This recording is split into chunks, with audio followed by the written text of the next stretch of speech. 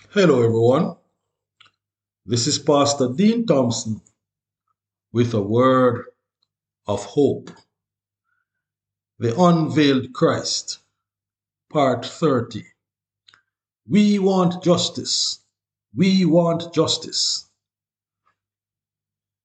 And when he opened the fifth seal, I saw under the altar the souls of those who had been slain because of the word of God and because of the testimony that they had. And they cried with a loud voice, How long, O Lord, holy and true, will you not judge and avenge our blood upon those who dwell on the earth? And to each of them was given a white garment, and it was said to them that they should rest for a little while yet, until their fellow servants, that is, their brothers who are about to be killed, might be made complete as they themselves had been. It is not very seldom on the Jamaican scene we see people protesting, bearing placards and all, and loudly sounding their cry for justice and restitution of some sort. Many times their cry go unheard, and their frustration continues to the point where sometimes they may resort to other measures, hoping to get their voices heard. In this scene of the book of Revelation, at the opening of the fifth seal, we see the souls of slain saints voicing their complaints to God, crying out for justice. How long, O Lord? How long will you not judge the earth? What is happening here? Can the dead still speak? Can the dead still mourn for the justice? Can the dead still mourn for the injustice they have suffered? Can the dead still avenge their death upon the living? Let us examine this strange passage of Scripture. Which altar is the text referring to? There were two altars in the Old Testament temple, the altar of incense in the first apartment or holy place, and the altar of burnt offerings located in the courtyard, the outer court. The altar in focus here in this passage is most likely the altar of burnt offering, in view of the fact that in the Old Testament temple system, the blood was poured out at the base of the altar of the burnt offering. All the blood of the bull he shall pour at the base of the altar of burnt offering. Leviticus 4, verse 7, verse 18, verse 25, 30 to 34, and of chapter 8, verse 15, 9, and chapter 9, verse 9. The phrase poured out is also used in Revelation 16, verse 6, where the blood of saints and prophets is poured out, evidently beneath the altar, as verse 7 indicates. Stefanovic. But knowing that the altar of sacrifice was not in the temple, but in the outer court, we must assume here that the scene being portrayed takes place on earth and not in the heavenly temple. The outer court of the temple symbolizes the earth in this context. The text says that they were slain because of the testimony that they had. What testimony is this? Is it the testimony of Jesus that is spoken of in Revelation chapter 1, verse 2 and verse 9 and chapter 20, verse 4? No. The testimony that the faithful martyrs held and suffered for is their witness about Christ. The same as referred to elsewhere in the book as the testimony or the word of their testimony. Chapter 11, verse 7 and chapter 12, verse 11. According to Strathman, such an understanding fits in the context of the vision of the opening of the seven seals, which deals primarily with the proclamation of the gospel and its related consequences. Stefanovic states that The witnessing of the martyrs in Revelation 6, verse 9, parallels to that of the two witnesses in Revelation 11, 3 to 10. It is because of their faithful witness to the gospel that the martyrs have experienced persecution and martyrdom. End of quote. These souls are crying for justice. They want their blood to be avenged.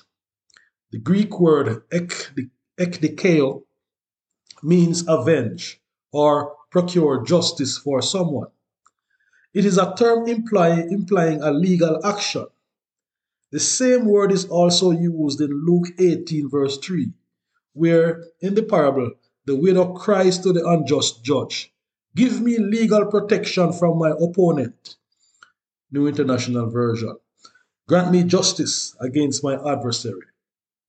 In Luke 18, verse 5, the judge's response is, "Because this widow bothers me, I will give her legal protection." The legal focus is clearly expressed and evident in Revelation 19, verse 2, where we see God judging Babylon and avenging the blood on her hands. The saints want God to judge those who dwell on the earth, that is, the inhabitants of the earth. This is a term that is used very frequently throughout the book of Revelation. It functions as an expression for the wicked, those who resist the gospel and persecute God's people. The best Bible scholars of the book of Revelation attest to this fact. The redeemed people of God in the book of Revelation, however, are described as those who dwell in heaven, Revelation 13, verse 6, and reign in the heavenly places. This idea is in keeping with the already but not yet context of the rest of the New Testament. We are already citizens of heaven, though we are not yet there. Look at Romans 8, verse 30. It says that we are already glorified. And Ephesians 2, verse 6 says that we are seated with Christ in the heavenly realms. But do we feel very glorified most of the time? Do our surroundings resemble heavenly realms in any way? Do they? Philippians 3, verse 20 tells us that we are already citizens of heaven. But our citizenship is in heaven, and we eagerly await our Savior from there, the Lord Jesus Christ. Philippians 3, verse 20. This is why in the book of Revelation we are not numbered among the dwellers of the earth. Christians today are living with the tension between two realities, the present and the future realities. Dear friends, now we are children of God, and what we will be has not yet been made known. But we know that when Christ appears, we shall be like him, for we shall see him as he is. 1 John chapter 3, verse 2, New International Version. Back to Revelation now. The souls under the altar are given white garments, the righteousness of Christ, and are told to wait until their fellow servants, brothers, are made complete. Made complete? What does this mean? According to Stefanovic, the Greek plero means to make full, to fill up, to bring something to completion or to complete. The text could mean either that the number of their fellow servants who are about to be killed are to be made complete, as translated by the NASB, the NIV, the NKJV, the NRSV, the RSV, and others. Or that their fellow servants who are to be killed are to be made complete with reference to their character, as the KJV seems to suggest. Evidence elsewhere in the book of Revelation supports the latter understanding. See Revelation 7, 13 and 14, Revelation 19, 7 and 8. Stefanovic also states, translators usually supply the phrase with the word number. on the assumption that John held to an idea of a fixed number of martyrs to be completed before time comes to an end. End of quote. The word number really does not appear in the original Greek text of Revelation 6, verse 11. George E. Ladd correctly states, this statement is surely not to be understood in any mathematical way, as though God had decreed that there must be a certain number of martyrs, and when this number was slain, the end will come. End of quote. Rightly understood, the text is revealing that the martyrs underneath the altar must rest until their fellow servants, their brothers in Christ, who are about to be killed, might be made complete with reference to character, as they themselves have been made complete or perfect in character. Stefanovic. The souls under the altar should not be understood as dead persons literally speaking and lobbying for justice.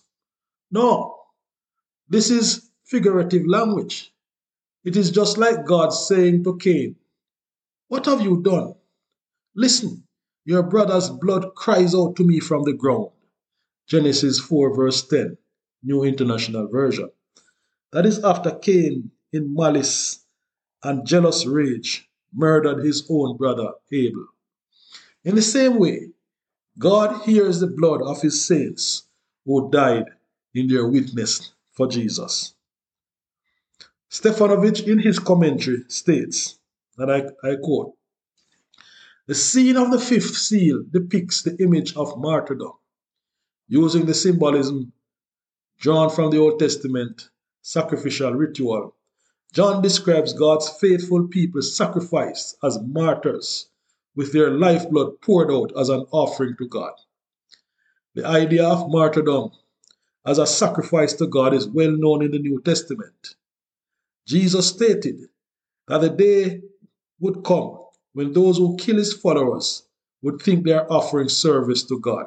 John 16, verse 2. Paul speaks of himself as being poured out as a drink offering upon the sacrifice. Philippians 2, verse 17. See also 2 Timothy 4, verse 6. Thus, what we have here is a symbolic presentation. The saints under the altar died because of the word of God and the testimony they held. That is to say, they died because of their faithfulness to the gospel proclamation.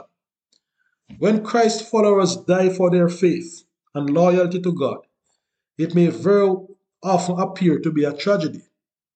The scene of the fifth seal, however, describes the death of Christ's followers as a triumph, a sacrificial offering made to God. End of quote. Oh God, please help us, your children, to be faithful to the very end. Help us to give a true witness of Jesus. Help us to be willing even to die for our faith in Jesus. Help us to daily live as your true children, to put aside the old way of life and to live circumspectly and honestly, because the time is truly at hand. Please help us to make our calling and election sure. Amen. God bless you, my brothers and sisters.